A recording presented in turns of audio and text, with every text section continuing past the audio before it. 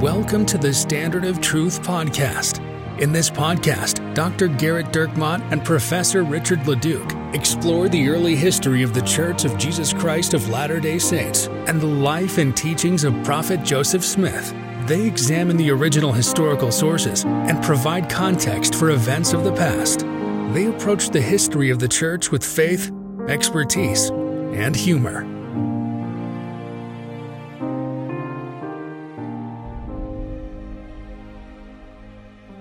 Hi, welcome to another episode of the Standard of Truth podcast.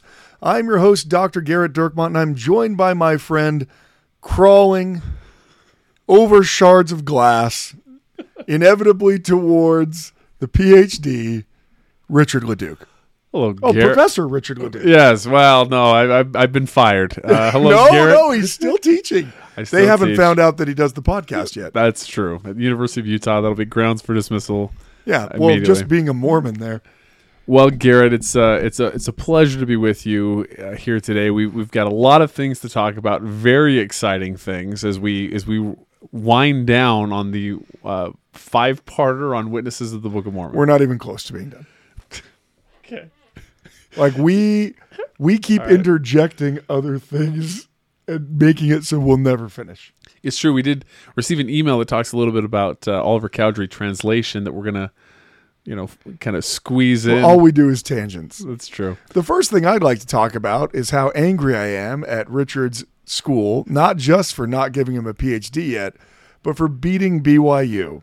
Go Pokes. What a terrible, terrible game that was. That was not ideal. It likely will impact BYU's. Oh, yeah. They dropped from a 5 seed to they're probably in a play-in game now. They're probably a 16 seed, and they're playing Longmont or something like that. It seems like Florida State is always a perpetual play-in team. Them or Clemson, always. It seems always. I just hope we can steer clear of Michigan State because no matter what, they beat everyone in the tournament. Yeah, he's going to have them ready to go. Yeah. He's going to have them ready to play. Yep. Well, so speaking of ready to play, Garrett, we do have the live audience recording that's going to be coming up on March 16th. It's very exciting. We were working on that today. You were very frustrated because it didn't save after you typed several funny things. Well, maybe that was moderate humor. It was middling. It was passable. And we were trying to create our site for the tickets, and it twice crashed and didn't save anything that we had. Yes, it was. He was very frustrated. And in the recording studio, it is 5,000 degrees. And yet somehow Angie and Becky still think that it's quote unquote, giant air quotes, cold in here. They're in sweaters. They're in shawls. They're in blankets. If you were to see a picture of this recording studio so-called, you would assume that we were in Siberia and there was no furnace and it was January 2nd. Yeah. Becky mouthed off to Putin and now here she is. Next thing you know, it's the Gulag or also the Standard of Truth recording studio. So we encourage everyone to go and sign up for the newsletter. The details for the tickets and the event will be in the newsletter. That newsletter will be coming out here in the next little while, the next week or two. Anything that we can do to put it off. It's true. It'll be coming out in the next week or two with the event scheduled for March 16th. So if you haven't signed up for the newsletter, in the podcast description, there's a link to sign up for the newsletter. So make sure you click that and sign up.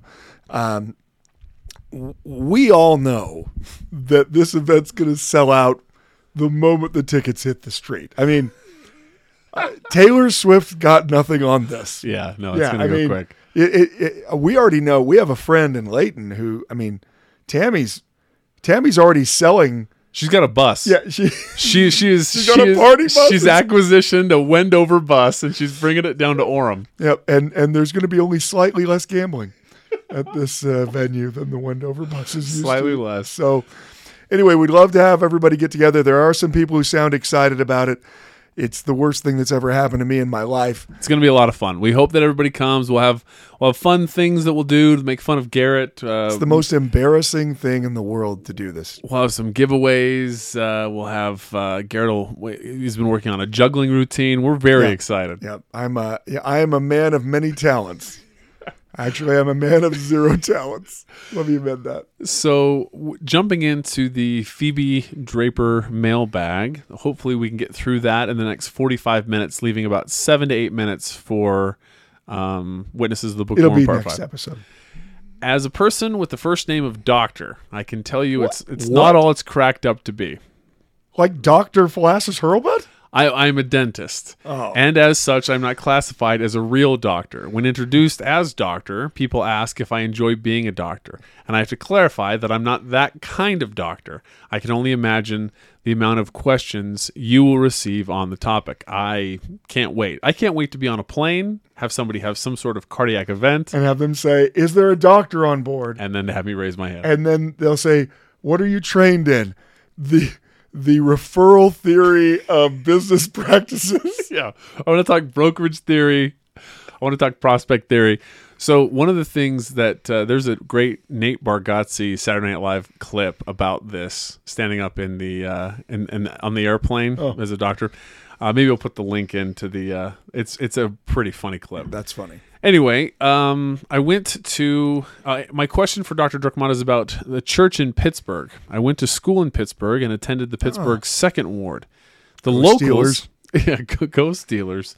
The locals claim that it is the oldest ward in the church east of the Mississippi, and that Sidney Rigdon founded it. I did think it unusual that the oldest ward was designated the second ward.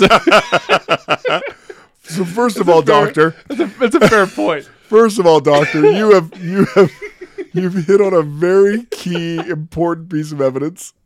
That's great. This is the oldest continuous ward in Arizona. What is it? The Phoenix 300th ward? Any light and knowledge you could shed on the subject would be appreciated. I visited your website to contact you and was pleasantly surprised by it. I did find it amusing that you have to navigate to the 5th tab to see any mention of Richard, but I understand. The lawyers have instructed us that that's the best way to do it. So look, we can't just have an ABD front and center. What do you want people to do? I mean, we can't just have people coming, you know what, I'm looking for real truth. And then they just see like ABD. Well, this guy didn't even try. Technically, I'm not even ABD yet. Oh, really? Well, I haven't defended the proposal yet. Okay. Almost ABD. Yeah. We're going to start referring to him as Professor Richard LeDuc, almost ABD. That's true. Well, so Garrett, any light that you can shed on the ward, the Pittsburgh Second Ward being the oldest ward of the church, east of the Mississippi? I mean, so there's some problems with that, right? First of all, I don't know what the clarification of east of the Mississippi would have to do with anything, given the fact that if Sidney Rigdon set it up, it would have to be prior to 1844 when he's excommunicated. We don't leave the country until 1846. Okay. So if there was a ward west of the Mississippi in 1830, that would come as a surprise, right? It would. Actually, I appreciate your email and hope to get some free dental work, but one of the things that I think is a little bit interesting when you study Latter-day Saint history is that we assume that the organization of the church is very similar to the way it is today. And that's a normal assumption to have. There's nothing weird about that at all. You should always assume that the way things are is the way that they've been until you find out something different. Probably the biggest difference in local organization of the church between then and now is that for nearly the entirety of Joseph Smith's life, wards don't exist. They are not the unit that are measured. And are there bishops? Well, there aren't bishops when the church is first founded. We have a whole podcast on that. I think maybe several on that. I think a Newell K. Whitney 19-parter. Yeah, it's Edward Partridge. It's Edward Partridge first. Edward Partridge going to make you a bishop in the church. The early church isn't even organized surrounding bishops and ecclesiastical geographic locations. So in the early church, all you're really going to ever see is branches of the church. Now, today we use the word branch to mean, oh, there's like 4 people there and none of them have the Melchizedek priesthood and the missionaries are running everything, right? Yeah, it's how church was this weekend during President's Day weekend. Right. Or our friend in Alaska, if he makes the 8-hour bicycle ride. I think it's 19 I hours. still don't know why you have him riding a bicycle. I saw a reel about it on Instagram. Someone riding from the top of Alaska all the way down to the bottom of Argentina. So I just assumed that he also would do that. So anyone living in Alaska, you assume wants to ride a bike To Argentina. That's what I to assume. Tierra del Fuego. 100%. I think that's a pretty safe assumption. See, this is why Richard is part of the podcast. 5th page. It's reason why he's 5th page, sure. So look, there are early members of the church in Pittsburgh, and Sidney Rigdon, who's from Pennsylvania, is going to go on multiple missions there. And in fact, you actually get a letter to the First Presidency of the church from a bunch of the citizens of, the members of the church from Pittsburgh in 1842. It's published in the Times and Seasons. So there's certainly members there, but they're not referring to any of the localities of the church as wards yet.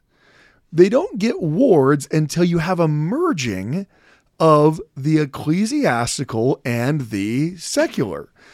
When they first moved to Commerce, Illinois, they divide the city up into 3 ecclesiastical geographic locations and call them by the name of ward. I mean, you might, notice that there are other places, other cities that use the nomenclature of ward to describe an area, right? Oh, that's in the lower 9th ward. It's in the 7th ward. And they're not talking about a Latter-day Saint congregation. They're talking about a geographic location in the city. And so they adopt this terminology of ward to describe this division, this ecclesiastical division that's going on in Nauvoo. Here's where you can find that. It's in the Times and Seasons. They publish the minutes. So you can go to joesmithpapers.org and find this, or you can probably find the Times and Seasons October 1839 conference minutes, where they describe the first thing that the group has to do, because they've just moved there. I mean, Joseph's only freshly out of Liberty Jail, basically. The meeting was opened by prayer by President Joseph Smith Jr., after which he was appointed president and James Sloan clerk of the conference, or Kirk of the conference, which is, Littners. The Littners, the Kirk. I think I'm having a stroke in slow motion over the past few weeks. Within a few weeks, I'm just going to be mumbling to myself, I think. Just in time for the live audience. Why do I smell toast? The president then spoke at some length upon the situation of the church, the difficulties that they had to contend with, and the manner in which they've been led to this place. He's talking about Commerce. And wished to know the views of the brethren, whether they wish to appoint this a stake or not, stating that he believed it to be a good place and suited for the saints. So he presents, should we make this where we are going to stay, the stake of the church? And then they listed off. It was then unanimously agreed upon that it should be appointed a stake and a place of gathering for the saints, and the following officers were then appointed. William Marks to be president, Bishop Newell K. Whitney to be bishop of the middle ward, Bishop Edward Parcher to be bishop of the upper ward, and Bishop Vincent Knight to be bishop of the lower ward. So the earliest wards you get in the church are these 3 wards. You get the upper, lower, and middle wards of Commerce / Nauvoo. And the bishops who were appointed to be that obviously were, Newell K. Whitney and Edward Partridge have been serving in bishop roles for nearly a decade at this point, whereas Vincent Knight is going to come a little bit later on. Eventually, they are going to they're going to expand. Those 3 wards are going to expand into many more wards in Nauvoo. So I don't know. I mean, look, I'm sure there's some reason for the claim, right? I'm sure that there's some reason, maybe they're claiming it's the longest existing branch, and that when all the other branches of the church closed down, this one didn't. I mean, there's all kinds of ways that you can argue that, but to give you an idea, by 1842, there's going to be 11 named wards in Nauvoo, and they will sound familiar to you. Rather than the upper, middle, and lower, they are going to become the first ward, the second ward, the third ward, the Pittsburgh second ward. Did it make it? The Pittsburgh second ward isn't one of the Nauvoo wards. Oh, dang. So, in kind of a surprise, actually. A bit of an upset. Yeah, in a little bit of an upset. The Pittsburgh ward, not one of the Nauvoo wards. Yeah. How about that? So this idea of wards is then carried forward, of course, to Salt Lake, and you have the establishment of these geographical locations that are also ecclesiastical boundaries, and really becomes one of the more unique aspects of Latter-day Saint theology. I mean, one of the unique aspects for Latter-day Saints as non-Catholic Christians is that we have geographic locations, and all of the members living in that geographic location attend the same congregation. So thank you, Dr. Jacob, for that inquiry. I wish I could be a little bit more helpful. I would need to have a better idea of what their claim is. On the face of it, doesn't make a whole lot of sense. Sidney Rigdon is certainly very prominent in preaching, like I said, multiple missions. Of course, the other problem is that Sidney Rigdon, after his excommunication, also goes back to Pennsylvania, where he founds his own church. Is it possible that Dr. Jacob isn't actually a member of the church? Perhaps maybe he's just a member of Church of Jesus Christ. That's possible. Yeah. You know what? Thanks for listening. Are you a Bickertonite? Because that's what they're called. Okay. Sidney Rigdon goes back. Remember we were going to do a whole thing on apostates? We said we were. Apostles and apostates and apothecaries. We did apostles, apostates, and apothecaries. That was roughly the same time that we were getting... We're going to do a multi-parter. We did 1.5 parts. What did we do with the other part? We were going to do a whole bunch, and then we started talking about Moroni. Oh, I thought it was because of Willard Richards and his many guns. It's possible. At any rate, he goes back to Monongahela, Pennsylvania, and establishes his own church, and then gets excommunicated from his own church that he established because he was trying to force them into the law of consecration in a way that they didn't want to. And so one of his converts takes over that church, and his name's William Bickerton, and that's why they are called Bickertonites. And there are roughly 20,000 Bickertonites who 100% believe in the Book of Mormon, do not accept any of the revelations of Joseph Smith or anything else coming from it. The Book of Mormon, absolutely the Word of God. No Book of Commandments, no Doctrine. At their heyday, 20,000, not currently 20. I think currently 20. So I would Brother say Jacob might be Dr. Brother Jacob. So it's Dr. Brother Jacob of Bickertonite fame. It's possible. Jacob, we're going to need you to both perform a free root canal for me, and also tell us whether or not you're a Bickertonite. Thank you very much, Jacob, for the email and for helping Garrett with his dead tooth. I don't even need one, but you know what? I want one now. Elective root canal? I want an elective. Because I said Littner. Yeah. Yes. You've already had the anesthetic. So this email comes to us from Whitney. Whitney, we have friends of the show. Whitney is on a tear. Whitney is both talented and hilarious. Very funny. Yeah. So we've talked about a fan page. We've actually received several very, very funny cartoons and GIFs or memes recently that have been very funny. Whitney's produced about half of them, and they are all hilarious. If we do a fan page, so I want to do a fan page, and I want to call it a Dirk Moss fan page. And it's got the 3 Nephites in the background picture, you know. And some evangelical Christians taking over a pulpit, something like that, and then we show some of these different funny memes and cartoons and things. It'd be very, very funny. Anyway, Whitney has produced about half of them. Very, very good. If we do it, it's because Whitney's produced so many funny things that we want to be able to share them. But Whitney sends an email, really enjoying the Lucy Harris Wicked Witch of the Restoration episode. That's funny. That is very funny. What I really enjoy is the premium, is the premium content. I have been training for a marathon, and as my legs burn and my feet blister, I have learned that God chose me to suffer. Somehow that makes me feel better. That God cared enough about me individually to make me hurt myself. Really fascinating how you can sum up theology in a way that makes me laugh, and I'm gonna burn in hell forever. Well, you know what? There Look, you go. ask You're any welcome, Christian and you'll know. So Whitney's from Texas. You'll get that here. If y'all have a second premium channel, Sue Premium, that covers the fall. Premium. I want to have one now. I do too.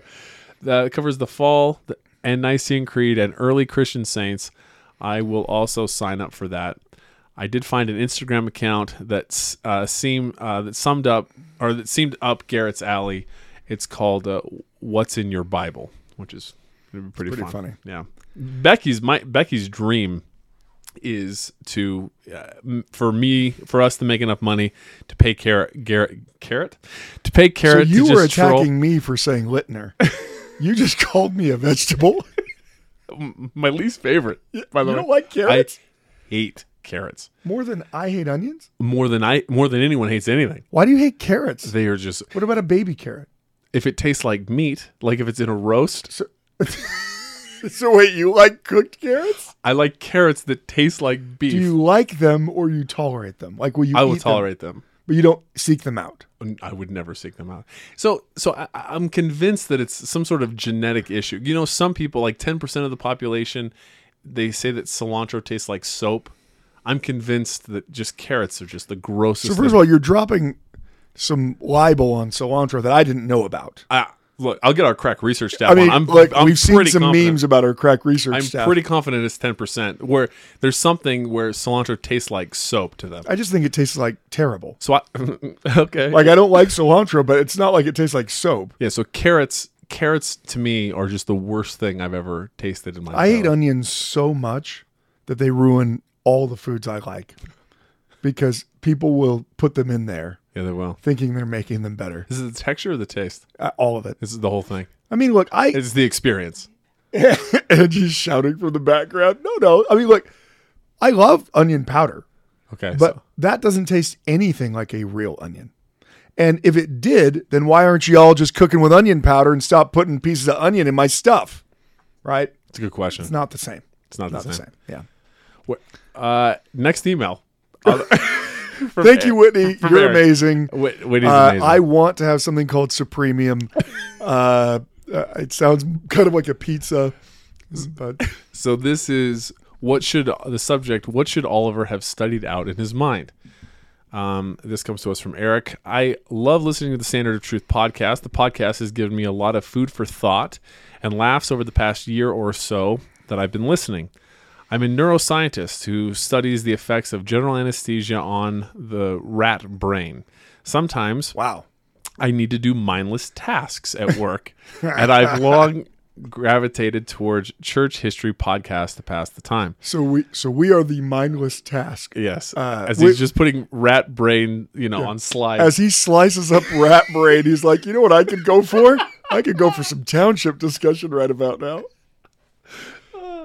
I was listening to the Standard of Truth and heard how much you enjoy hearing from your listeners. Then, which we do. Yeah. Then in the middle of Friday night, I woke up and thought of a question that I had never thought of before. I immediately put it on my calendar to email you the question, lest I forgot it by the morning. Here is the question.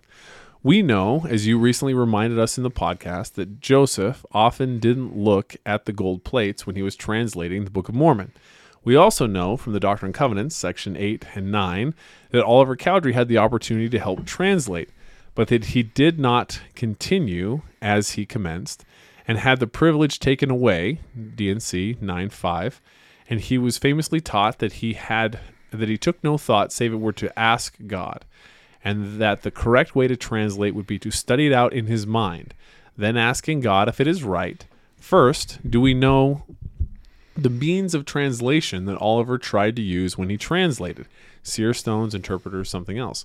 Second, if he commenced translating correctly, as it seems to imply in Doctrine and Covenants section 9, verse 5, do we know which part of the Book of Mormon was translated by Oliver? Third, and actually my main question, assuming I am interpreting Doctrine and Covenants section 9, verses 7 through 9 correctly, what was Oliver supposed to study out in his mind?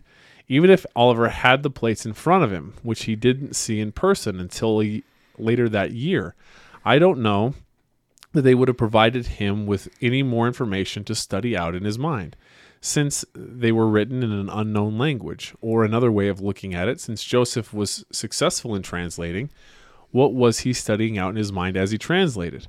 I imagine Joseph and Oliver both could have studied it out by comparing any words that came to their minds with what they already knew about the gospel. Similar to how we can verify the truth of impressions we receive by comparing them to the words of the prophets. But that's all I could come up with. Part of the motivation for my question is curiosity, but part of it is also hoping that the answer will provide a greater understanding about what I should be studying out in my mind as I seek personal revelation from the Lord. Thanks again for sharing your knowledge and testimony so freely. Warm regards, Eric. Well, thank you, Eric. It's a very thoughtful question. It's almost as though he's a neuroscientist. Yeah, I don't think we can answer questions from neuroscientists because they're smarter than we are. Yeah, we'd like to hear from listeners, but we'd like to stop listening or getting emails from listeners that are smart. Yeah, we need to get emails from people. I think if you're slicing up any type of animal's brain and putting it on slides, I mean, for science. Yeah. I'm not sure I want to hear from you if it's not for science. I mean, would it be great if Eric emailed and said, I was slicing up rat brains the other day for fun, just to pass the time. And I thought to myself, what was Oliver doing? What was he thinking? So this actually, as Oliver is one of the main witnesses of the gold plates, I think this is a good story to talk about, and especially as it relates to translation. Some of you might know that I co-authored 2 books on the translation of the Book of Mormon, and the one most recently was one through the Deseret Book Let's Talk About series, which was designed to provide questions and answers for people who've heard things like their friend has said, we know Joseph Smith used a rock and a hat, right? And then, did a 360 ollie off of a rail, Extreme anti-Mormon Texan. Extreme anti-Mormon. Yeah. He's like, he was looking at rocks, right? And then, whoo, and he does a tail whip. And then, and so the purpose of that was to help people find those answers. But one of the criticisms actually that people had of that, and it's a fair criticism. The problem is the book was only allowed to be very, very, very small because they wanted to be basically something very accessible to anybody. So there are all kinds of things we could have put in the book, but didn't because you don't have space. It's that way a lot for an author. I recently wrote an article that will appear in the Liahona on the translation of the Book of Mormon. And they basically handed it to me and said, you have 10 words, go. I mean, it wasn't that bad, but it's like, hey, that super ridiculously complex topic for which there's hundreds of sources, for which there are multiple books that have been written, for which there are dozens of different perspectives. We need a paragraph. And you understand why you're trying to make it accessible to everyone.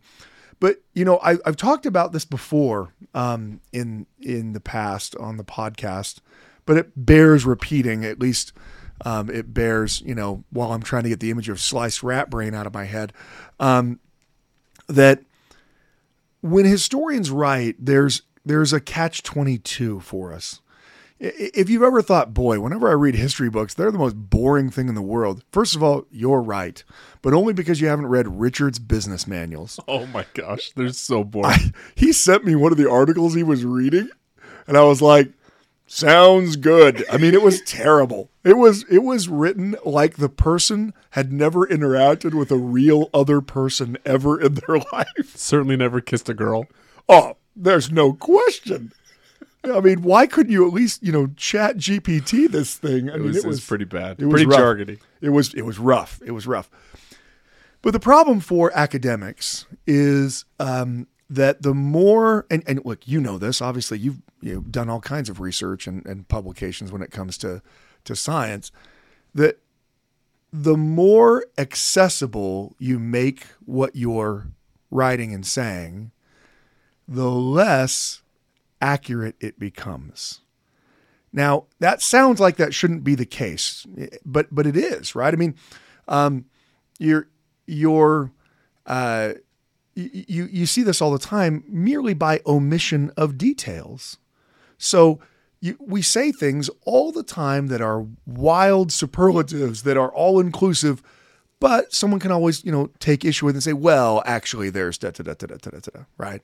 So for instance, someone could say something like, all of the faithful Latter-day Saints left Nauvoo by May of 1846 as they headed, towards winter quarters. Now, I can understand why someone would say that. The actuality is there are a few other people that are specifically sent back to Nauvoo to do things like close accounts, settle, properties, try to sell some of the properties. But you realize how jargony that would sound if someone were to, when what they're trying to write is, this is when the church left, when most people were out of Nauvoo, how jargony it would sound if every time you did that, you said, well, the church left for winter quarters, except for these people who didn't leave for winter quarters. This has nothing to do with the story that I'm trying to tell you, but let me tell you this just so you know that there were other people who didn't go. You can't do that every sentence. And so one of the things we couldn't really engage in was this discussion about translation. For a lot of people, this is how they have thought about translation. Now, there's some important aspects to this that I think people have been taught different things about these scriptures. When I was taught about D&C 8 and 9, there wasn't even any focus on the translation of the Book of Mormon at all, at all. When I was taught in seminary, it was, this is how you receive personal revelation.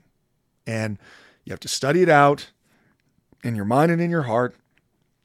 And, you have to think about it. You can't just take no thought, save it were to ask me. And then if you get the stupor of thought, then, it's wrong. And if you get the burning in the bosom, that it's right. Is that for you, Richard? I mean, mine was a little different. Actually, mine was actually closer to kind of Eric's experience. Okay. So in seminary for me, seminary. Yeah. Right. When they were talking about the translation of the Book of Mormon. Yeah. So I think this is one of those cases where we don't actually know what is specifically being meant by these verses. The problem is there's an awful lot of commentary that people have made on it as if it is incredibly clear what's meant by it. So let's start with chapter 8 so that we can start with, section 8, chapter 8. What are we talking about, the Book of Mormon here? Section 8. So that we can get this. Oliver Cowdery, verily I say unto you, that as surely as the Lord liveth, who is your God and your Redeemer, even so surely shall you receive a knowledge of whatsoever things you shall ask in faith, with an honest heart, believing that you shall receive a knowledge concerning the engravings of old records, which are ancient, which contain those parts of my scripture, of which has been spoken by the manifestation of my Spirit. So the first part here is that one thing that I notice is that clearly there's an inquiry that's already going on, that Joseph and Oliver are in the midst of translating. There are only a few, they can really only be a couple weeks into translating at this point.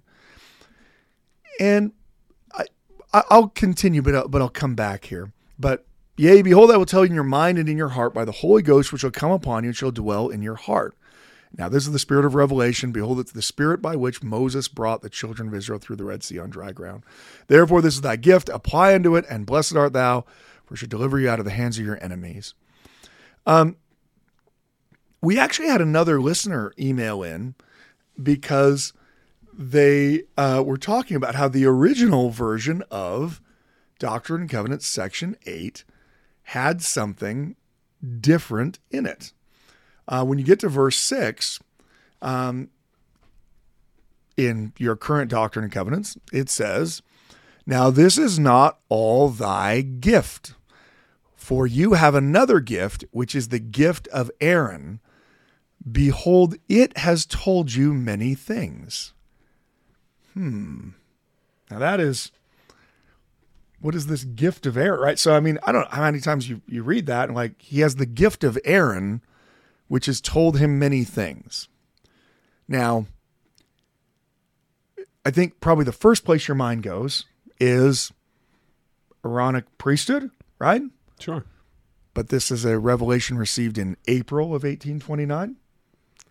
Well, Before they've received the Aaronic priesthood in May of 1829. So whatever is being referenced in this revelation can't be the Aaronic priesthood, or at least them having the Aaronic priesthood conferred upon them. Obviously, God can use his power however God wants. I don't paint God into a box and say, oh yeah, this is the only way God does things. So there's some kind of reference that's going on there. Clearly, prior to, or at least immediately after Oliver Cowdery's interaction with Joseph, Oliver already had something that is being called a gift, which has told him many things.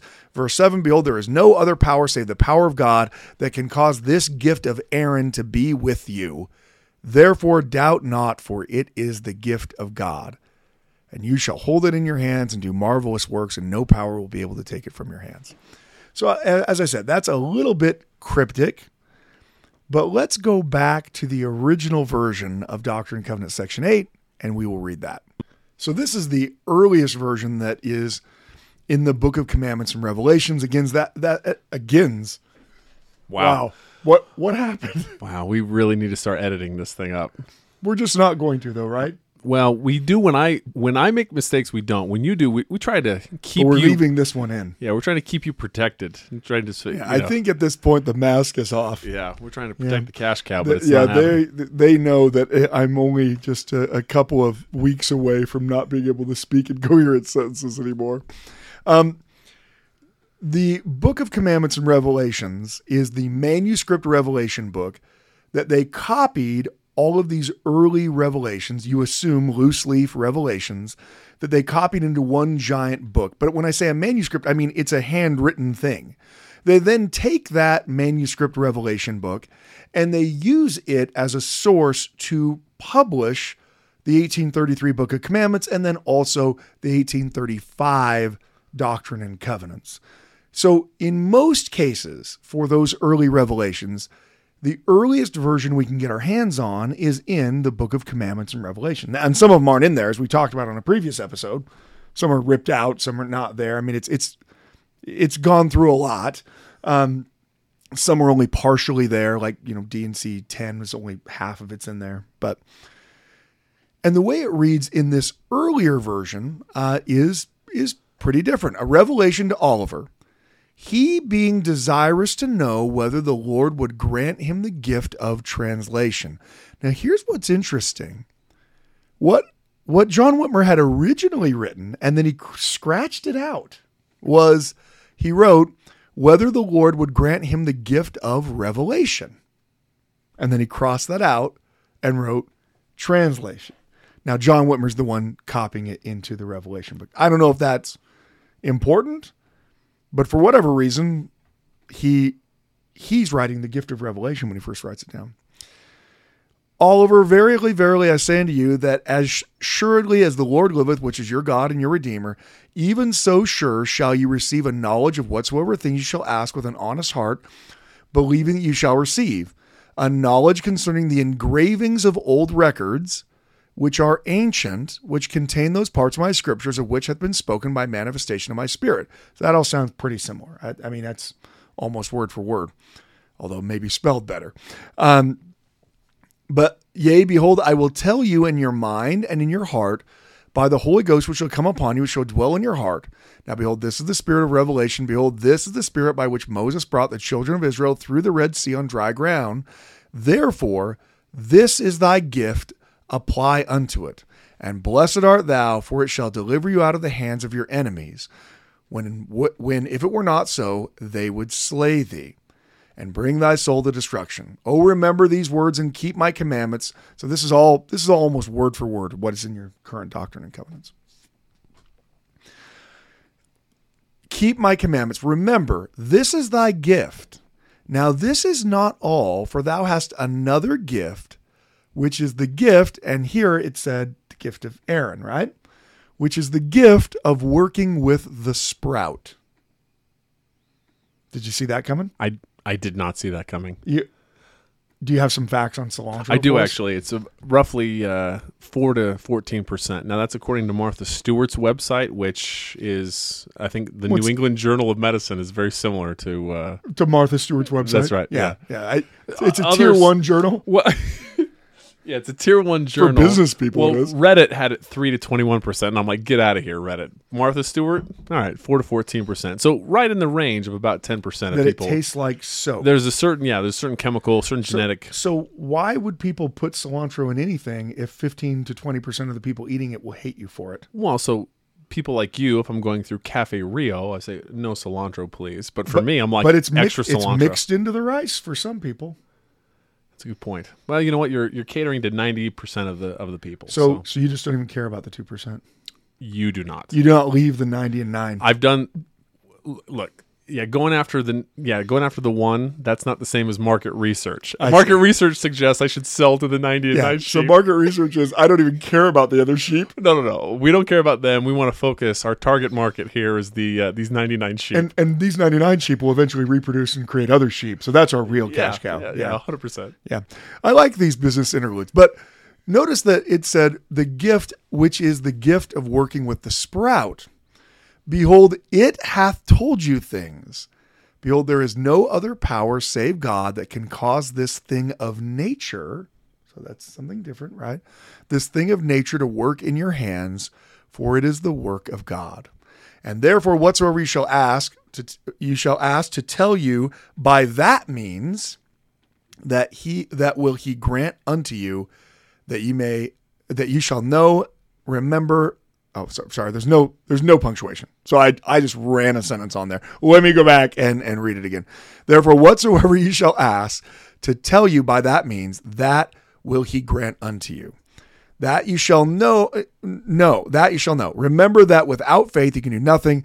Trifle not with these things. Do not ask for that which ye ought not to ask, that you may know the mysteries of God, and that you may translate all those ancient records which have been hid up, which are sacred. And according to your faith shall it be done unto you. Behold, it is I that have spoken it, and I am the same which spake unto you from the beginning. Amen. So there's one anomaly. So there's a couple anomalies we need to talk about here. Obviously, sprout is a big one. So we're gonna have to spend a little time on sprout. I can only assume that Josh is rapidly dialing our number as he listens to this, saying, "What are you guys talking about?" What's clear is that Oliver Cowdery, apparently, prior to his association with Joseph Smith, is someone who has worked with a rod or a dowsing rod or a tree branch, essentially, as a means of getting answers from God. Yeah, Richard was showing me how he would use it if he was looking for water in the floor of my upstairs bedroom. Audio medium. Yes, if this was a video medium, all of you it would have been such a delight. This is why you need to go to the live recording. That's right. You would have seen Richard in his glory demonstrating what that looked like. This sounds crazy to someone today. Now, I say that. Guarantee there's several people listening right now who themselves have used scrying rods, which is what they're called, or dowsing rods, to find water. Generally, it's someone who's a farmer, and they've used they can't explain how it works, but the rods cross over one another, and you dig right there, and what do you know? That's where the water is to have a well. in Joseph Smith's time, people, they didn't understand science at all. I mean, at all. Right? They literally believe that you are sick because you have too much blood in your body. They literally believe that you are sick because you allowed your body's temperature to get too cold, and that's what caused you to get sick and to start sneezing, right? I mean, they have no concept of bacteria or viruses or anything. And so it's easy to look back on them and kind of be like, wow, I mean, they could have done with some more neuroscientists slicing some rat brains probably, right? So when it came to some things, they used terms that were expansive, but also had very little meaning. One of their favorite terms that they use to mean almost anything is electromagnetism. And they use it for all kinds of stuff. And look, they understand that electricity exists. I mean, we all know about Benjamin Franklin and the key on the kite, right? So they understand that lightning is electricity. They get that. They understand that there's also forces that somehow interact with one another, like magnets and things like that. They have legitimately no idea why. It's not like they understand atoms and oh yeah, that's obviously because the neutrons here are forming a covalent bond with. They don't understand any of that. Okay, that's all later. And so what happens in the dearth of actual scientific understanding is they assign terminologies to things that seem to be the case, even though we wouldn't be able to explain how that really works. So let's talk about the scrying rod or the sprout that he has. It's very interesting that the revelation, this is God speaking to Oliver Cowdery. During that time period, people believed that there were certain people whose hands were delicate enough, who were, had enough electromagnetism in themselves. Again, it's a word that means nothing, but it means some kind of power. That when they held a freshly cut, a forked green, sapling, that the water inside the sapling would actually pulsate towards water hidden under the ground. And that only certain people had hands that were in tune enough to be able to feel those pulsations. So we call that crazy. I don't know what everyone listening right now is like, tell me some more about cilantro. But they don't think that it's crazy. They think just like not everyone can, be the doctor dentist, right? Not everyone has the ability to have their hands be steady enough. Not everyone has the ability to see blood and be okay. Not everyone has the ability to smell that smell of burning tooth when they're drilling it and be okay with it. That doesn't mean that those things don't exist, right? It means that not everyone has the gift to do, and we still say things like that. Oh, she's such a gifted surgeon. We say, well, what does that even mean? Like, well, she has such careful hands. She's able to do such a good job in her surgeries. Clearly, different people have different motor skills. In their world, that's kind of how they saw it. Not everybody has hands that are in touch enough that they can feel the pulsations of the water from these dowsing rods or scrying rods. And clearly, Oliver Cowdery appears to be one of those people. Now, another way that sometimes these rods were used was by people trying to get answers from. I'm a little worried right now because I can see Richard. He appears to be trying to look up dowsing rods on the internet right now. No, it's all cilantro. Okay, good. Whew, I was worried. Well, Mexico is the largest exporter. California is his state. It produces 56 million pounds of cilantro a year. Man. So I did look up sprouts for a second, but I did the siren song of cilantro brought me back. It brought you back. I like that. I like that you're always going to go back to our roots or in this case, a nasty plant. That's right. That tastes terrible and not even like soap, just terrible to begin with. Some people use these rods as ways of trying to get answers from God, right? So they'd ask questions and then have, if they felt the rod pulled down, then that would be a yes. And if they didn't, then that would be a no kind of a thing. That sounds crazy to you. But how many of you struggling with something in your life has sat there with a closed set of scriptures and said to God, God, I need your direction. Whatever scripture I open to, let it be what directs me. How many people have done that? Right? Yeah. Quite a few. And you know what? You're using an external object, the scriptures, and you're hoping that God guides that external object to where it's something that inspires you.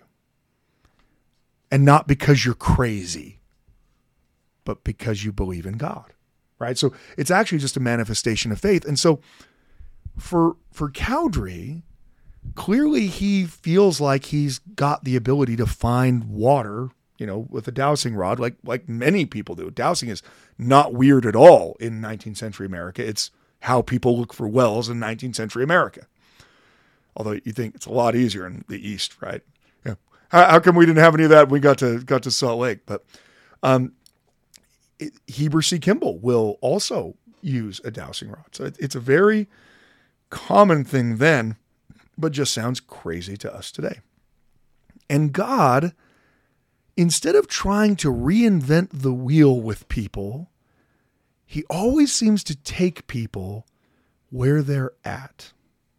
He takes people with the beliefs they already have. Even if some of those, look, he didn't sit Oliver down and say, you know what, Oliver, I got to tell you, this electromagnetism, not a thing. Look, it's a thing, but not the way you think it's a thing. If you were to take an astrophysics course that I'll reveal in the coming years, God doesn't do that.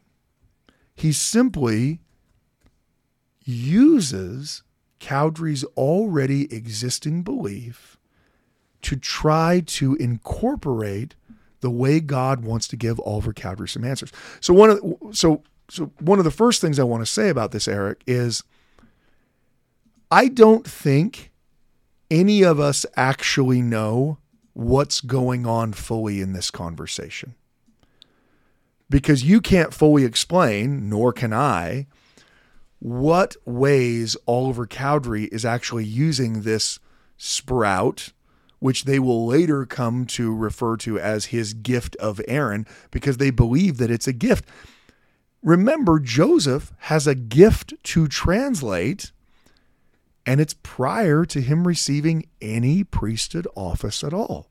Joseph Smith is translating words from the gold plates using these seer stones, Urim and Thummim, whatever you want to say, using the stones that God has prepared from 1827, at least as early as 1828. And it's not until May of 1829 that he receives even the Aaronic priesthood. And generally, all of us would say, well, translation of languages by a seer, that's obviously got to be a Melchizedek priesthood thing, as the way we divide it up. So I think first and foremost, I think we need to step back a little bit on Doctrine and Covenants section 8, because I'm not entirely sure exactly what's being discussed. Here's the other reason why I'm a little hesitant to be definitive about what is being discussed. For whatever reason, Doctrine and Covenants section 8 does not mention the gold plates. Now, this is not because God isn't willing to mention the plates. In Doctrine and Covenants section 5, he's more than willing to reference the plates. He's more than willing to reference the plates in other sections of the Doctrine and Covenants. In Doctrine and Covenants section 17, which we are going to spend even more time on at some future date, because this is going to be Witnesses part 11 at this point, he references the plates. But notice that he doesn't actually reference the plates in this revelation. We simply assume that it's the plates. Now, I'm not saying it's a bad assumption. It could very well be a great assumption. But it is an assumption. It doesn't say gold plates. What does it say? You shall receive a knowledge concerning the engravings of old records which are ancient, which contain those parts of my scripture which have been spoken by the manifestation of my spirit. Well, sure, the only old records has got to be the plates. I mean, I think that's why we make that assumption. But once again, when it's referenced at the end, you will know the mysteries of God, that you may translate all those ancient records which have been hid up, which are sacred. That's kind of an interesting terminology, isn't it? Why is it referencing records in this plural and all of those ancient records if it's just the plates? Here's the other wrench, or the other fly in the ointment here. We're not entirely sure the order in which Doctrine and Covenants section 8, section 7, and section 9 are received. Clearly, we understand that 9 comes after 8. But the way that these are originally listed in the Book of Commandments, the first revelation is section 8, and then section 7, and then section 9. Well, what is section 7? I think we have multiple podcasts on it, right? I think so. They're probably terrible. Oh, there's no question. Yeah, well, I mean, look, are they worse than this one? I don't know. There's less cilantro facts in those, so yeah. But there's more Treaty of Guadalupe Hidalgo. Oh, okay. You know what? All right, it's a wash. It's a push. Yeah. And to put it in terms Richard can understand, it's a push. It's a push. Yeah, you lose your vig. Yeah. Casino always wins. Well, so Doctrine and Covenants section 7 is precisely what? It's another ancient record that has been written and hidden up, written by the Apostle John, that Joseph Smith, through the Urim and Thummim, translates, and that's how you have Doctrine and Covenants section 7.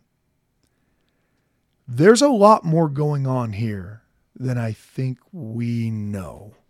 When we assume that the only question is, can Oliver Cowdery translate the plates, when at the very time, Joseph is also translating completely different other ancient records, I think we have to be a little bit careful. So when we jump to Doctrine and Covenants section 9,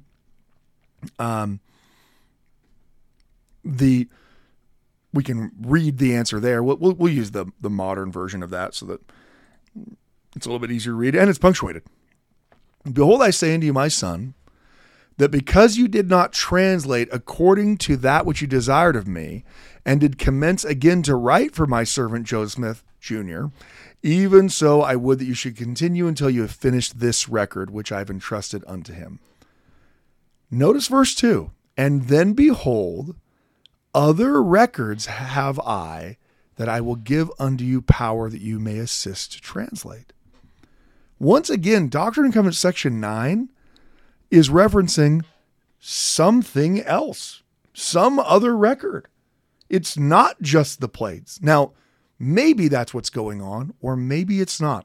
Be patient, my son, for it's wisdom in me. It's not expedient you should translate at this present time. Behold, the work which you are called is to write for my servant Joseph. Now, here's where you get this explanation that, behold, you have not understood, you have supposed that I would give it unto you when you took no thought save it was to ask me.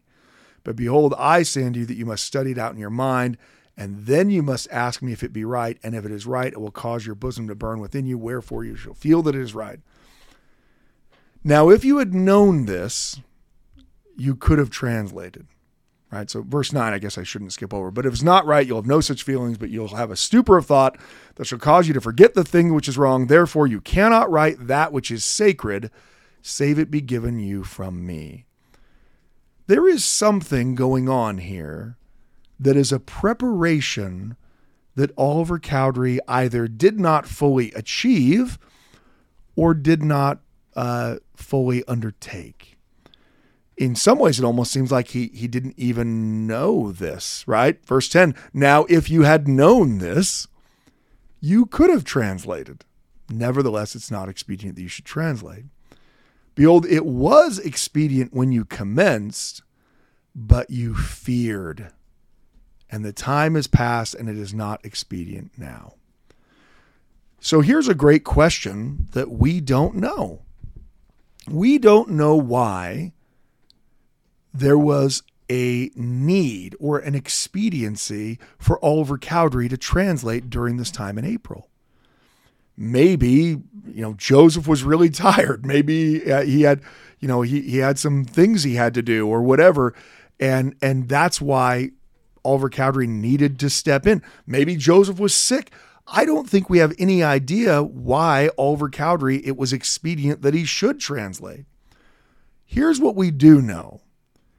Whatever preparations he undertook, at some point he feared, and the time is now past. You took no thought, save it were be to ask me. For me, the way I interpreted this, and look, this is speculative because we don't know what's going on here. When people talk definitively about these sections, they're talking definitively knowing, or maybe not knowing, that we don't know almost anything about what's going on. Do we have Oliver Cowdery's writing in the original manuscript that demonstrates that he was translating? There is a very, very, very small place where Joseph Smith's handwriting is in the original manuscript. Like basically the end of a sentence, kind of thing. Well, the end of a thought. And so people said, oh, well, maybe was Oliver Cowdery translating.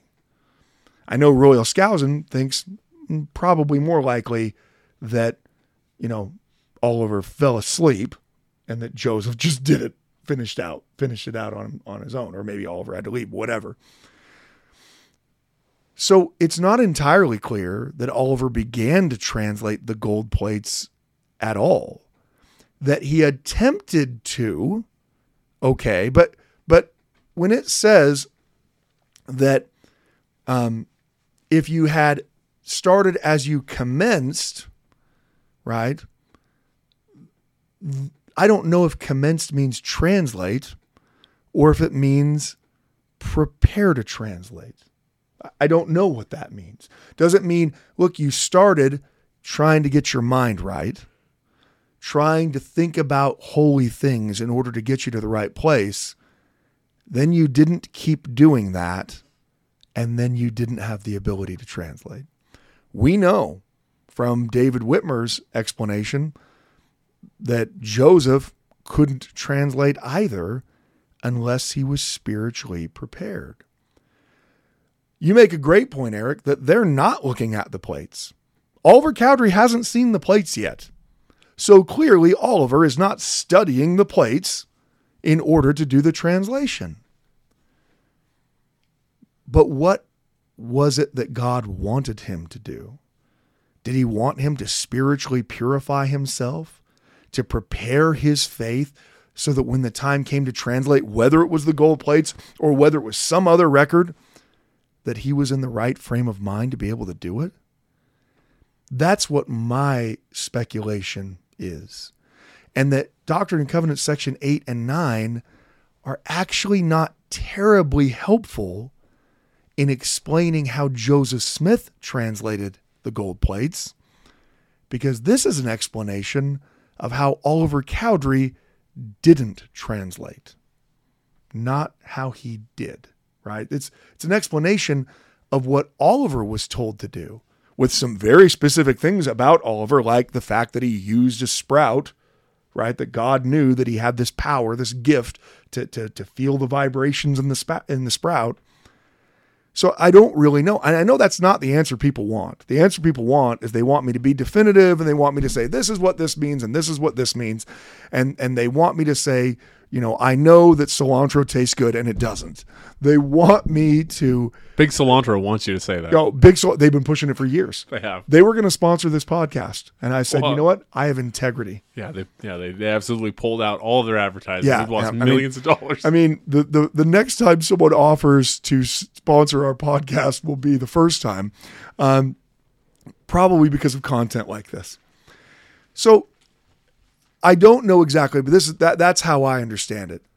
The way I understand it, or at least the way it makes sense to me, is I'm not even entirely sure that Oliver Cowdery was attempting to translate the gold plates rather than a manuscript of John, which is D&C 7. I'm not entirely sure that he ever actually translates anything rather than just commences to prepare himself to translate. And I'm not entirely sure what is on Oliver's mind that is causing him such problems and fear.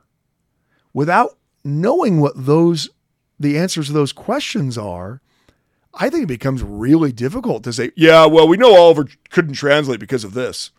I don't even know what he's afraid of. And anyone who says that they do know what he's afraid of, they're speculating. And I think part of the problem surrounding D&C 8 and 9 and 7, really, is there's lots of speculation that people don't say is speculation. They say it like it's definitive when the text is far from definitive. Oliver, from all we can understand, has not yet seen the plates. So whatever this preparation for translation was, it doesn't seem to be him viewing the plates. Now, maybe he was viewing characters that Joseph copied off the plates, whatever. I don't know. I know we promised it for a long time. We're going to have to not read any emails. We're going to have to kick me off of the podcast. Okay. It's going to be just welcome to the Standard of Truth podcast with your host, Professor Richard Leduc. And that's it. I'll have nothing to say, but we'll get right to the ending. Well, I think that's the most important part. It is. The only way for us to finish is if we don't ever answer any emails from anyone. I think you did say that we were going to be reading some of the accounts of the witnesses. Yes. Yeah, we got no chance of that. Yeah, of course. Yeah. Well, we're well out of time. Yeah, I mean, there are people who stopped listening 20 minutes ago who are right now saying, yeah, you don't have time for that. I know that could probably be frustrating to some people.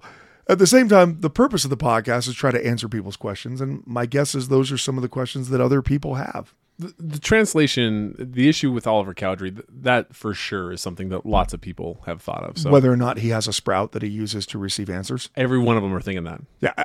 It was why you brought up cilantro in the first place. It really is. That sprout that Oliver Cowdery has kind of looks like cilantro. Yeah. So we really appreciate all the listeners to the podcast, and thank you so much. Thank you for listening to the Standard of Truth podcast, hosted by historian Dr. Garrett Dirkmott. If you know anybody that could benefit from the material in this episode, please share it with them. And for more resources, visit standardoftruth.com.